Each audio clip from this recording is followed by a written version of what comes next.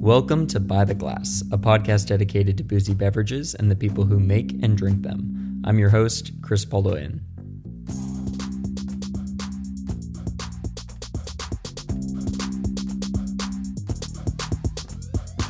For this episode, in my collaboration with Wines of Germany, I decided to focus on how a new generation of German wine professional is redefining the industry. In the first half of this episode, we heard from Maike and Dyrthe Neckel, who are the fifth generation in their family to make Pinot Noir in the northern region of Ahr. Next, we're headed south to the Pfalz, where we'll chat with Andreas Huetvel, who helped the 300-year-old estate of Dr. Deinhard rebrand to Von Winning in 2007.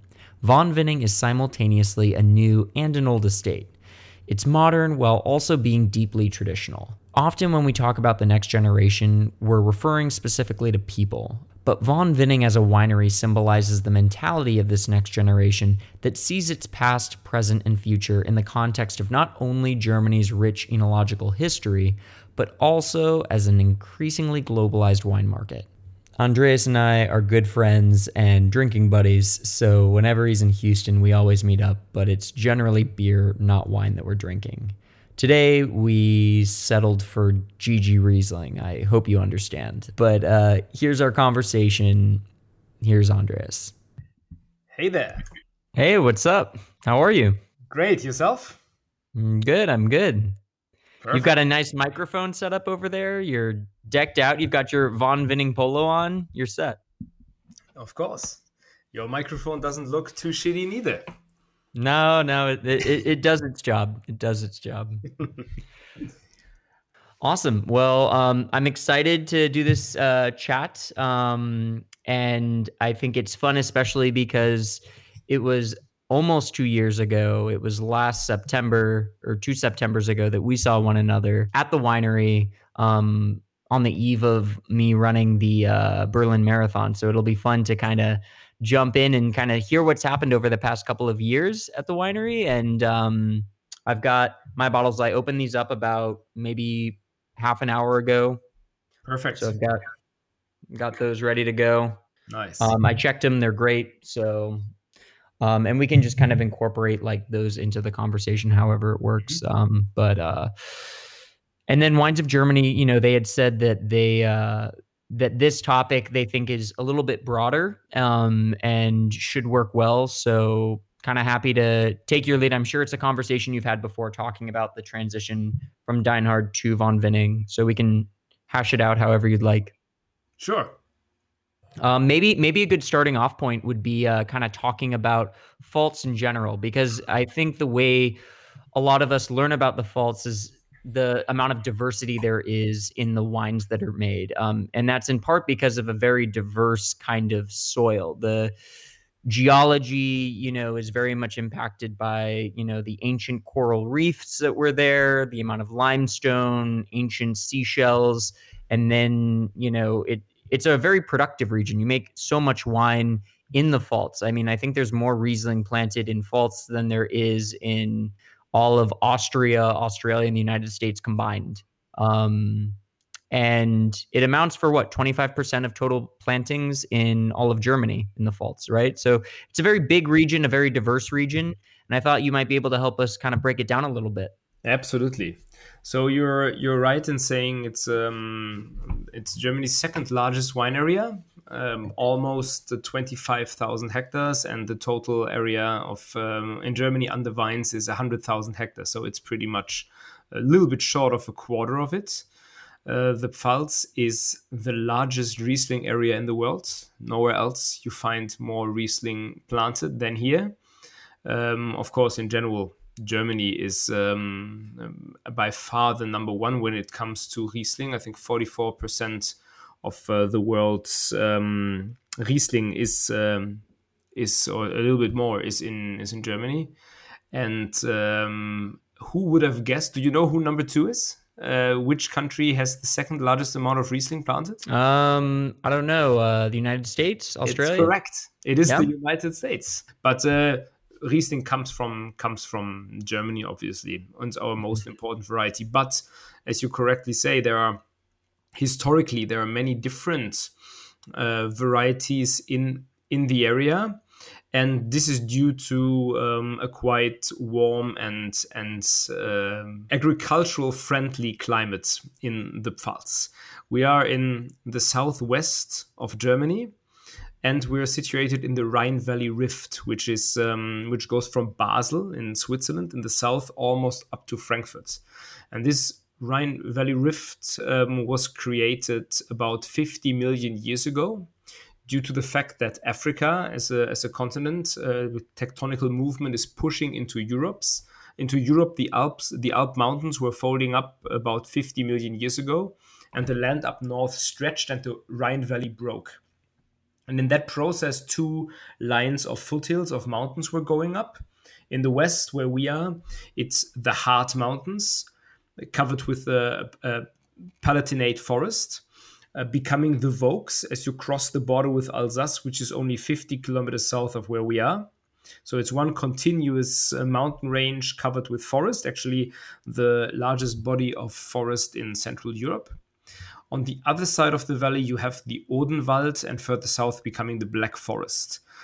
In the middle is the River Rhine, and in between you have a warm, sheltered, and fertile area. The basis of our soils is sandstone. Behind me, you see it. 250 million year old sandstone is the basis here. In addition, you mentioned coral reefs.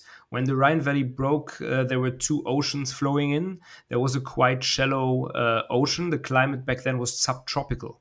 So there were corals, and logically, those coral reefs were situated where on the slopes of the mountains, right? Because this was quite close to the surface. There was light, there was oxygen, and the corals were growing there. So not everywhere, but on different spots along the Hart Mountains as well as the Vosges, you find limestone. Actually, we have pH levels which are on all of our vineyard sites above 7, which means pretty much neutral and how do you say? More alkaline, more alkaline. That was the word I was looking for, which is an indication of limestone being there.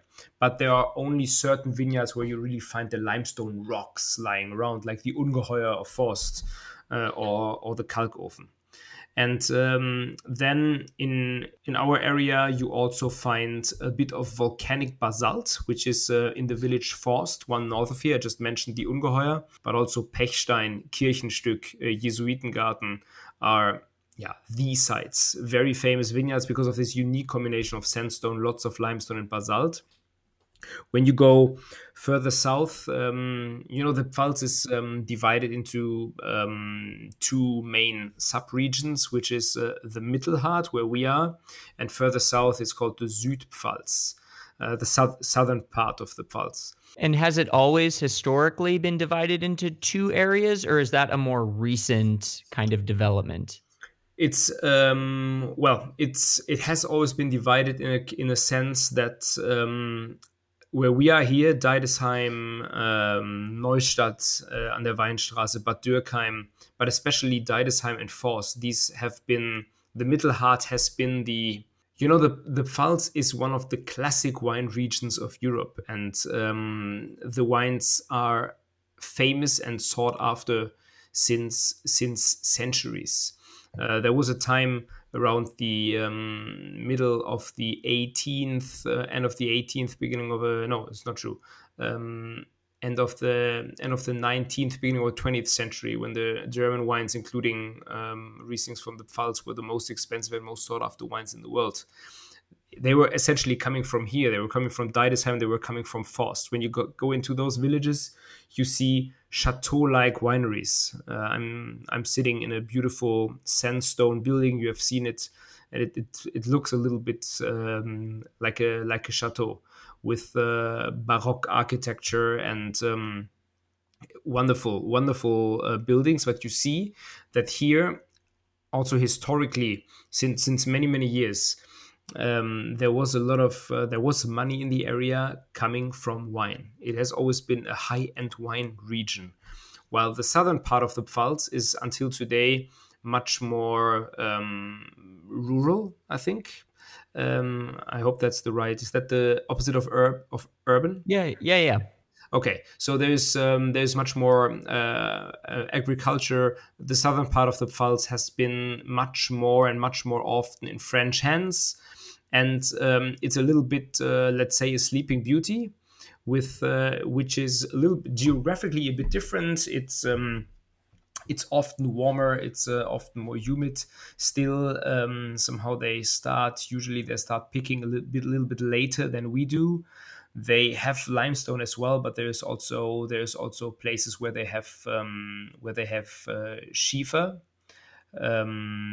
which is slate, which is you don't find it here, or Rotliegendes, which is like a combination of clay and sandstone with iron, which is pretty red.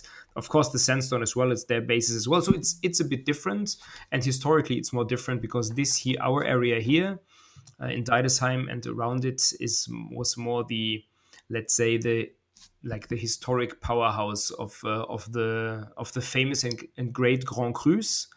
Whereas, as I said, there's great quality in the southern part of the Pfalz, don't get me wrong. Beautiful wines there, but the history is different, and it's a bit more of a sleeping beauty, maybe.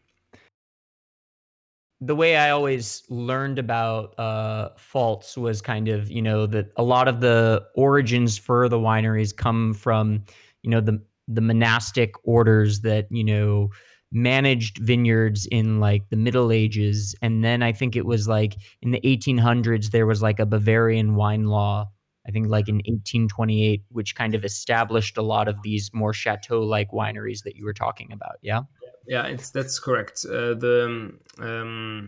first of all, it started with the Romans more than 2,000 years ago, who brought vines into the area. But not only that, also the fig trees that are growing everywhere wildly came with the Romans. And then, correct, monasteries, the Cistercians mostly, but also the Jesuits were working a lot on varietal selection, what to plant where.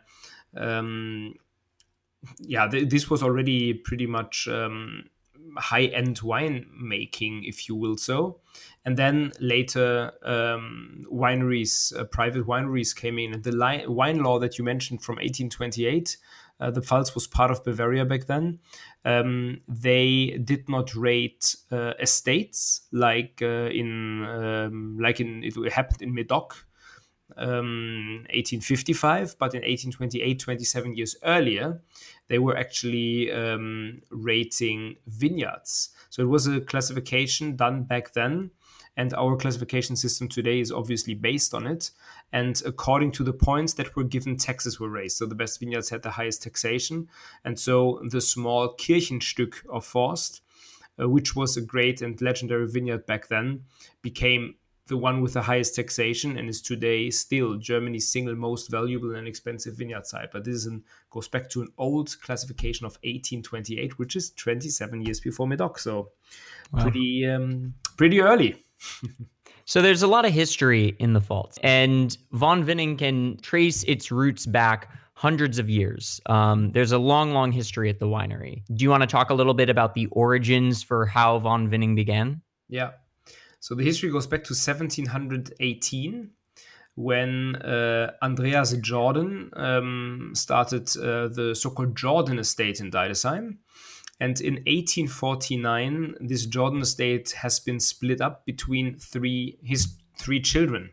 And the three today wineries, Bassermann Jordan, Von Buhl, and Von Winning, came out of it. Actually, Von Winning was back then established under the name of Deinhardt. Some of you might be familiar with the Deinhardt sparkling producer in Koblenz. Andreas Deinhardt, who married one of the Jordan daughters, came out of this family, but this is the only connection. It was his name. And then their sons was the Dr. Deinhardt.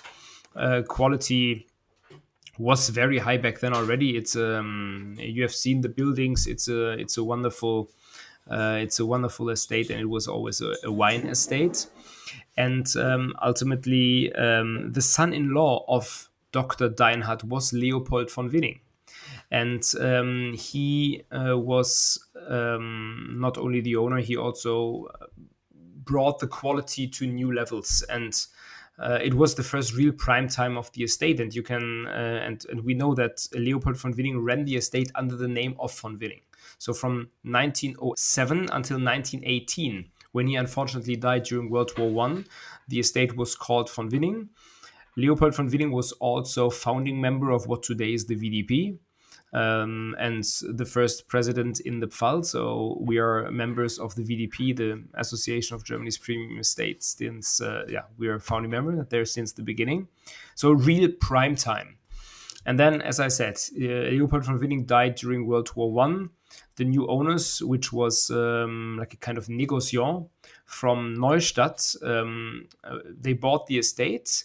Used it as a wine estate, really just as the peak of their portfolio, of their quality, but they did not want or didn't get the name of von Winning and went back to the old name Dr. Deinhardt as a brand name. And then over these were also the decades of let's say efficiency, where being efficient and making good quality was more important than making excellent wines. So a lot of treatments of the in the cellar, the vineyards, the rows became wider and wider, more and more machines and so forth. So wines definitely always very good. The sites are fantastic, but ultimately below the amazing potential that those vineyards have. And in 2007, Achim Niederberger, who was an entrepreneur from Neustadt, bought the estate and had before, it was the third estate that he bought because he had before bought Bassermann Jordan and von Buhl. So reunited those three estates under one owner. Still, we're three absolutely independently run estates. It's a very important piece of history that this Jordan, the separation of the Jordan estate was reversed by Achim Niederberger. And with him came Stefan Attmann as a winemaker and general manager. First vintage was 2008. And the two together convinced the von Winning family to give their name. They still exist. They live near Bavaria. And the winery is called von Winning again since 2007. So 2008 was the first von Winning vintage in the new era, let's say. Yeah. And the style can be described as very, very traditional, but unique from today's point of view, because we ferment our wines, including the Rieslings, in oak barrels, aiming for complexity. We ferment naturally in those barrels, long, full lees contact until bottling, never aiming for oak-driven wines, but great structure, aromatical depth and complexity, and great aging potential. In a nutshell, dry, fine, elegant terroir wines that express those amazing sites. We alone have 6 different Premier Crus for Riesling, 8 different Grand Crus, 4 in Deidesheim, 4 enforced. And it's a kind of obligation to transport that and to bring that to the glass and to the bottle. And so since 2008, this very traditional approach, which was discussed quite controversially in the beginning, but ultimately influenced a lot of winemaking, I would say, in not only in the Pfalz, but in other parts of Germany too. But you see a few 500-liter barrels, which we use mostly. You know, it is something really unique to be fermenting and aging these wines in French oak barrels. It's not something that is incredibly common, and I think a lot of consumers think about oak as imparting flavor, but more than anything else, it can alter the texture of a wine or the feel of a wine, and it is something that's very unique. Can you talk a little bit about why a decision like that was made? I know you use the word controversial, but it is something very atypical than what people traditionally associate with Riesling.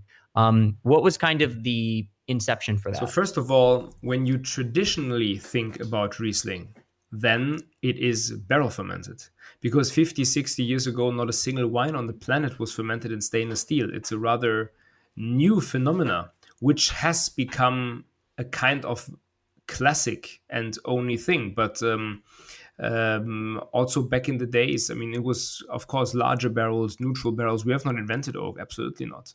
Also, 500-liter barrels and smaller ones have been used not only for transportation, but also for fermentation and aging. So it's absolutely, it's the most traditional way to make wine. Let's put it like that. Of course, there was always concrete, there was amphora in some part of the world. Here it was oak. So it's a super traditional thing. And then when you look at why Stefan decided to do it, because he is a wine freak in the best possible way, and for him, and I agree, by the way, with that, the greatest white wines, which are very deep, aged extremely well, express terroir in a fantastic way, come from France, especially from Burgundy. When you look at the Chardonnays, but also to a degree the great Bordeaux Blancs of Pessac-Léognan, for example. Wines which are elegant, but yet bestowed with fantastic acidity, beautiful elegance. And we're not talking about fat richness and buttery and lactic kind of aromas. We're talking about an amazing raciness. And I think the structure, which we get from tannins, the phenolic compounds of the grapes. So we work with healthy grapes, hand-picked, ripe but not overly ripe, aromatically, phenolically ripe but not sugar through the roof, and acidity is still a great backbone. Hand-picked, coming to the winery where we crush and macerate for 12 to 24 hours. Means the juice comes out, it stays in contact with the skins and the stems. The stems are there still. There's very valuable phenolic compounds on the surface of those stems, which then they go to the presses by gravity after the maturation and into the cellar by gravity, and then naturally ferment in oak. And the phenolic compounds of the grapes polymerize with the tannins of the oak and give the wines a fantastic structure, which, together with the acidity, ultimately underlines and enhances the salinity, the saltiness of the different vineyard sites. And you're tasting the Kalkofen Grand Cru right now, right? I am, yeah. Everything I say is dancing on your palate right now. You know, it's funny because we talk about Riesling and the desire for so many winemakers to have precision and purity with Riesling, right? We always talk about German Riesling having a certain precision, a certain laser-like purity to it, right? And you don't lose any of that with this wine. And I believe that the 2016 Kalkofen GG that we have here, that was on lees for 24 months, unracked the entire time, right? Not quite. We are now bottling the GGs after approximately. I mean, nothing that we do is dogmatic. There is no recipe. It's we bottle the wines when they are ready to be bottled. But if you want to generalize, since vintage 2017, we're bottling after about 18 months on the lees. And still, that's 18 months on lees without racking is it's a very long, pretty long period of time. It's a very long time. Yeah. Still, you have the contact with the lees, you have mouthfeel. You had, in comparison to a wine that was fermented in stainless steel, you have a tiny bit of micro-oxidation happening. You have wines that are still, they're very reductive because they're on the lees, which works, it prevents oxidation from happening. So you have wines that after all this time are stable. They are serene, they're sitting in themselves, they have outstanding aging potential. Of course, all of this is impossible with amazing grapes. I think we all know that it's impossible to make a great wine out of shitty grapes. On the other hand side, it's quite easy to make a shitty wine out of great grapes. But so it's what we want to do in the cellar is it's controlled idleness, where the hands are off as much as possible. Very little handling, one movement after fermentation, the assemblage and bottling with a very gentle filtration, but that's it.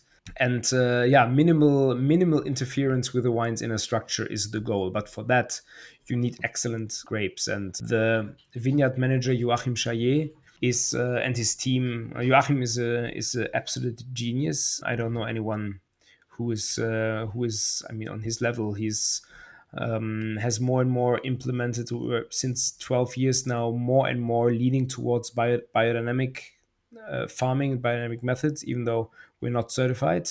But the goal is really the balanced vineyard, complex ecosystem. We have not used any fertilizers, any herbicides, any insecticides, nothing like that. Of course, a lot of plants in between the rows, rooting through the soil, bringing oxygen in, boosting microorganisms, then beneficial insects. So everything is alive, everything is in balance. We're harvesting, we're pruning after the moon, we're spraying teas, we're doing the horns, we're doing all of that, and you taste it. I mean, you have to have this quality in order to be able to do this controlled idleness. And the head winemaker's name is Kurt Ratgeber.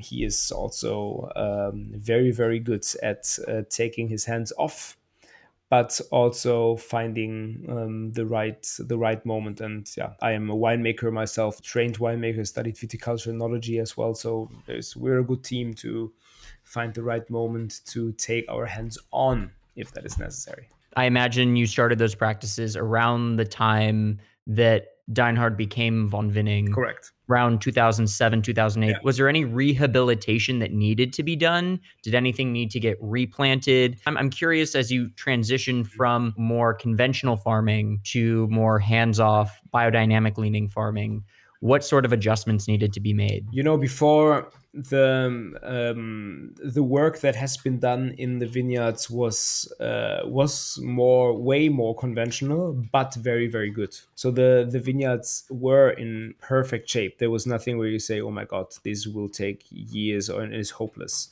And I would say with vintage, probably 2015, 2016, you could really feel a significant difference in a way that I would say, and it's even we're not finished. The expression of terroir, that you really recognize the vineyards every year, even though the years are at times, the vintages are dramatically different, is stronger than it ever was. So there is a very, very strong sense of place in the wines. And this is really our goal, because the terroir is what is unique, and it's very traditional and especially unique in those.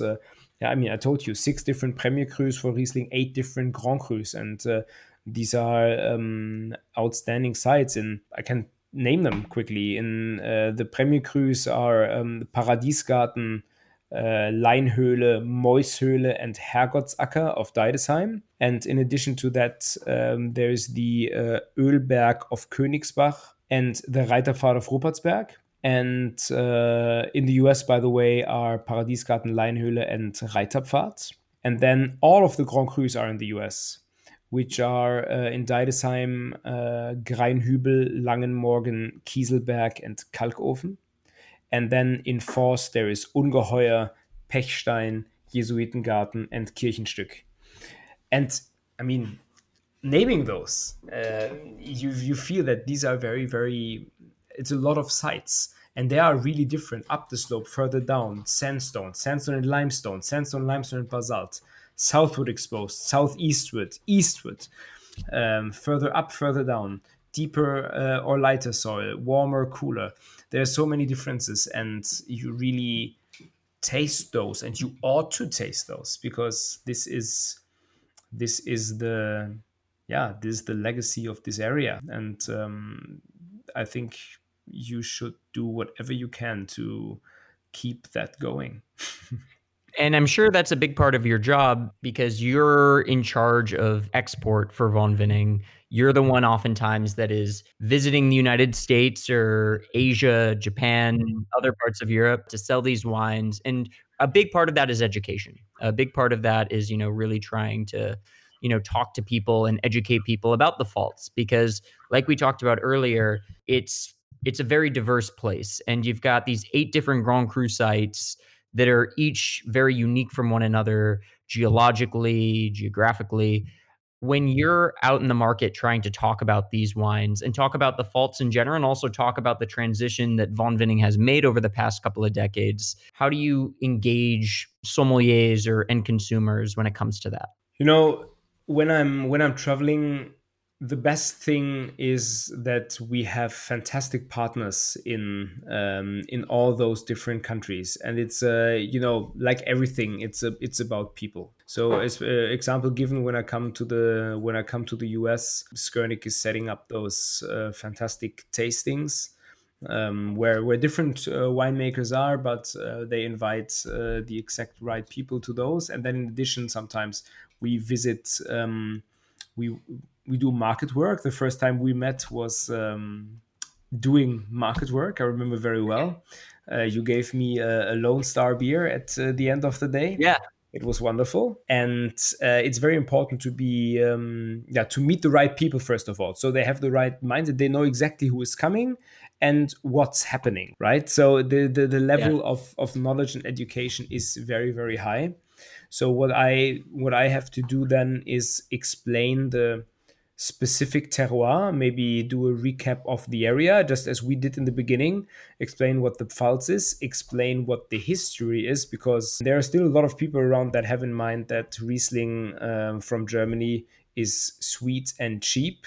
I told you that end of the 19th, beginning of the 20th century, the wines of Germany, the Rieslings from Rhine and Mosel, were the most expensive, most sought after wines in the world.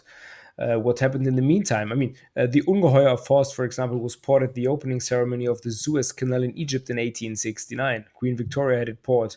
What happened then? Two world wars, especially the second, and then stuff like Liebfrauenmilch and Black Tower and Blue Nun, ruined the reputation of Germany and its wines. The quality of those high-end sites was always there, and you have to remind people of that, and you have to get the wines into people's glasses. So this is the most important part. As soon as someone tastes it, they say, "Oh, wow, these are Yeah. great, dry, complex white wines. I did not expect that." Of course, the professionals all over the world, they know.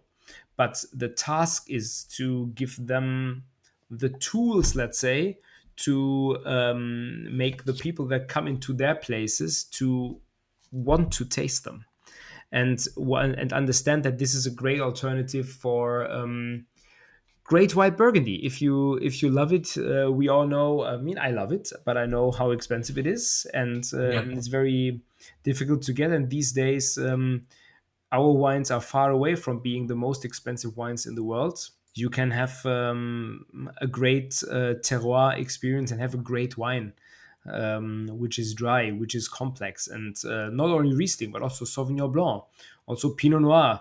We have Chardonnay, we have Pinot Blanc. Of course, Riesling is the main game, but still, it's educating the people in that, the history, the quality, the potential, and then most of all, the task. The most important part is to get the wine into people's glasses and make them taste it. I always try to be nice and tell people about the area and about the wines. That's how I approach this job. You mentioned a little bit earlier about the other wines that Von Vinning makes.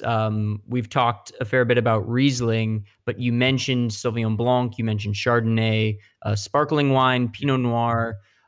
It's a wide range of different varieties. And are those other varieties planted in Deidesheim and in Fost as well, or are those coming from different parts of Pfalz? Both. They're coming from the close by area, but we have our own, of course. This is all here. Sauvignon Blanc, Deidesheim. We have several high density plantings in the Paradiesgarten vineyard. Sauvignon Blanc is actually our second most important variety after Riesling, which finds amazing conditions. We had one older vineyard, but planted more in 2008 and densely. And quite honestly, we knew that there was potential for very good Sauvignon Blanc. Just because of the geography and the climate, that's what drove that decision? Exactly. And we did not expect it to be that good that quickly. We have three different Sauvignon Blancs. The Sauvignon 2, screw cap, stainless steel fermented, is clear, crisp, fresh, fruit driven, super important wine for us. And for me the perfect wine with oysters. I miss coming to the US also because of the amazing oysters. Yeah. Yeah, and then nothing on it. No vinaigrette, no lemon, just the oyster, and then the Sauvignon Blanc too. Mwah. Great. Yeah. Some people in the US actually started calling it the Sancerre Slayer, which is a fantastic nickname. I love it. But then this dynasty, and then we have the Sauvignon Roman 1, which is barrel fermented, oak barrel, various sizes, very salty, still juicy fruits, passion fruit. Our Sauvignon Blancs are not green, and that is why the conditions are so great. Aromatically ripe, exotic, at a point where you still have great acidity and moderate alcohol, and then being fermented in the barrels, there's something smoky, there's something roasted, so something really that you in the summer when it's warm, you said it's warm and humid, and still when you put like a nice ribeye steak on your barbecue, this is the wine to pop open because it has the structure. It's beautiful and juicy. And then there is a Sauvignon 500, which is the barrel selection of the most outstanding, the most aromatic, the most complex, yet finest 500-liter oak barrels out of Roman 1. Quite rare, but this is this is quite fascinating Sauvignon Blanc. What was the guiding light for those Sauvignon Blancs? Was it Sancerre, White Bordeaux in the case of Roman 1 or 500? Rather white Bordeaux. I don't know of many other producers in the Pfalz making Sauvignon Blanc. Was there a nursery in Germany where you got those grapes? Yes, you get them there, but it's also like a Sélection Marsal. There is some clones that we have there from South Africa, but it's predominantly from France and Sélection Marsal. And the benchmark is definitely white Bordeaux, and especially because of our style. Proportionally, is there a difference between how much of that Sauvignon Blanc you sell domestically within Germany versus in the export market? There is definitely a high amount of Sauvignon Blanc being sold outside Germany. The reason is, in my opinion, that what we talked about in the beginning, that you still have to remind people that Riesling is not sweet and cheap, and people have a lot of prejudices when it comes to Riesling. And hands down, Riesling coming mostly from Germany, from cool climates, needs very special conditions, is a niche and will remain a niche, even when now everyone remembers how great dry Riesling can be. There is not a high amount of it, so it becomes a niche, whereas Sauvignon Blanc and Chardonnay even more so, which is not as sensitive when it comes to terroir and where it's growing. It finds great conditions almost everywhere in the world, and that is why people get it and people know it.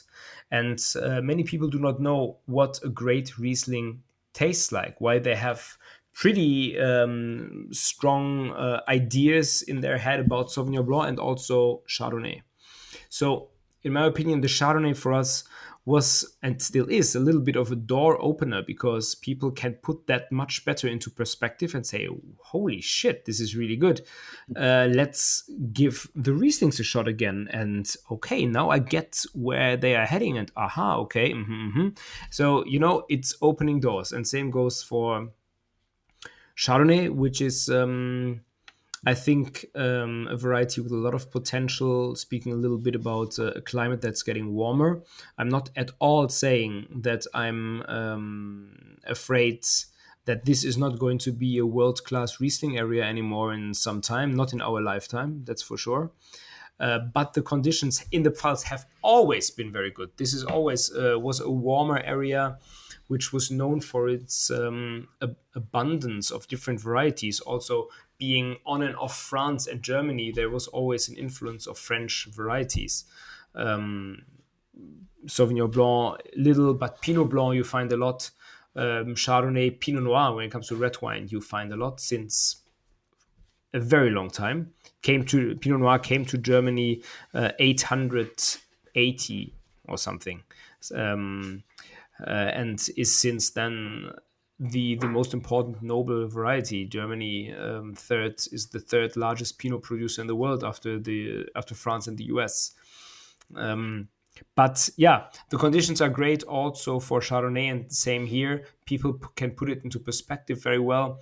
We have some Chardonnays. You will see some more interesting wines from that variety from Vinning in the future. Is Chardonnay the third most planted variety for y'all, or? No, it's Pinot Blanc is the third most important, and then Chardonnay and Pinot Noir are very, very close. But this is, we're talking about maybe 5% Yeah. of red wine. It's not much, but Yeah. the potential is great. And Pinot Noir is for me a little bit like Riesling in red wine in terms of expression of terroir, in finesse and elegance. It has very often in the past it has been, let's say, mistreated is a very hard word, but you know that in the past, German winemakers of earlier generations always wanted to prove that they can make big red wines. And Pinot Noir is most certainly not one. Perfect example. My stepfather is Hans Günther Schwarz, who is a legendary winemaker. Was the head of Müller-Catois from 1961 until 2001. Made stunning white wines. So, but what I wanted to say is that Hans Günther also told me he don't really. I mean, those are all good and all nice with the Pinot Noirs, but in his opinion, a red wine has to be above 100 degrees Oechsle, which is fine. But this is, in my opinion, always depends on the vintage, but can be too much. But this is it's still there. A red wine has to have color, and a red wine has to have because it was cool in Germany. You know, we were always on the northern border of the classic wine regions, and people wanted to prove that they could make red wine. And I think Pinot Noir is absolutely about finesse and elegance, and much rather you have to embrace it in order to have great expression of terroir. Of course, I mean, you have to have absolutely ripe grapes. We're talking about aromatically, phenolically ripe grapes. Touch of green is absolutely wrong in my opinion, at least, in a Pinot Noir. But still, I don't want perfect is 12.5 alcohol. This is perfect. It's maybe 13, but if you have 12.5, then I'm happy. Yeah. So that's the goal. And I think today probably the climatical conditions, one, second, the know-how of a younger generation of winemakers who has a lot of experience abroad, many different areas of the world where they learned and trained, a lot of new approaches and a lot of different views from different angles. And I would say the quality in general, the quality of wine in Germany is today higher than it ever was, because we have a consistency of great vintages like probably never before. Back in the days, I know old winemakers that have told me that they had higher fever than degrees Oechsle in some years. And you know, degrees Oechsle, you measure the sugar, the density, the sugar of grape, and a Spätlese Riesling starts with 85 degrees Oechsle, and if you have really high fever, it's 38 or 39 degrees Celsius. So you can imagine how unripe some vintages were when winemakers say, so probably they really struggled to get it ripe somehow. Those days are gone. So with ripeness not an issue, that's allowing winemakers to kind of explore a little bit more. When you think of the wines, whether it's the GG Rieslings or the Pinot Noirs, you told me about the pairings for Sauvignon Blanc, how much you love them with oysters. What do you love to drink with GG Riesling? Yeah, you know, these are first of all super versatile wines, and I think they fit to a lot of things. Classic pairings are always you always think about fish or seafood or poultry. rather light things. But our wines, and especially the GGs, which are have great concentration and density and structure and length, yet finesse and elegance. Don't here again. I love it with a good steak. Absolutely. Yeah. I would not go for the gravy, but like a great. I love ribeye steaks. With a bit of sea salt, olive oil, grilled vegetables, this is pretty great. But also a grilled loup de mer, for example, like a nice grilled fish, fantastic. And then ultimately, of course, by itself, I think these are definitely wines where you can sit down with and just concentrate on the wine and enjoy it. Without any food, but it's great with so many kinds. But meat, I mean, this here is people always, when it comes to Riesling, sushi, great with sushi. And then I always say, do you think the average person in the Pfalz eats sushi every day and drinks Riesling? Absolutely not. This is Germany. Yeah. This is Bratwurst. This is we have a thing called Pfalz Trilogy, which is, we have it in our restaurant in Leopold as well, which is a house-made Bratwurst, obviously. It's a house-made liver dumpling, which is veal meat, and also liver is a little bit is used inside. It's quite it's great. And then Saumagen, which is again pork meat with potatoes, herbs, and so forth. And this comes with mashed potatoes and Riesling sauerkrauts. And this with Riesling is wonderful. Probably not with, I wouldn't take the highest end wine because it can be quite intense, but still Riesling with the acidity cuts well through it. Absolutely great. I'm getting hungry. Yeah, and it's about dinner time where you are. So yeah, it's 6. It's a bit early, but people eat early in Germany. I'm just having, GG Riesling for breakfast. That's what I'm doing on my end.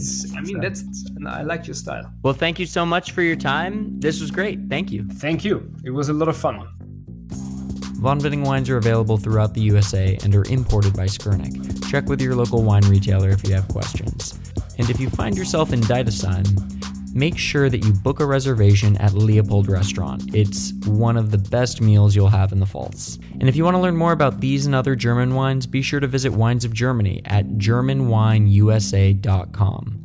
And subscribe to By the Glass wherever you stream your audio. Thank you for listening, and an especially big thanks to Wines of Germany for sponsoring By the Glass. We'll see you all next week.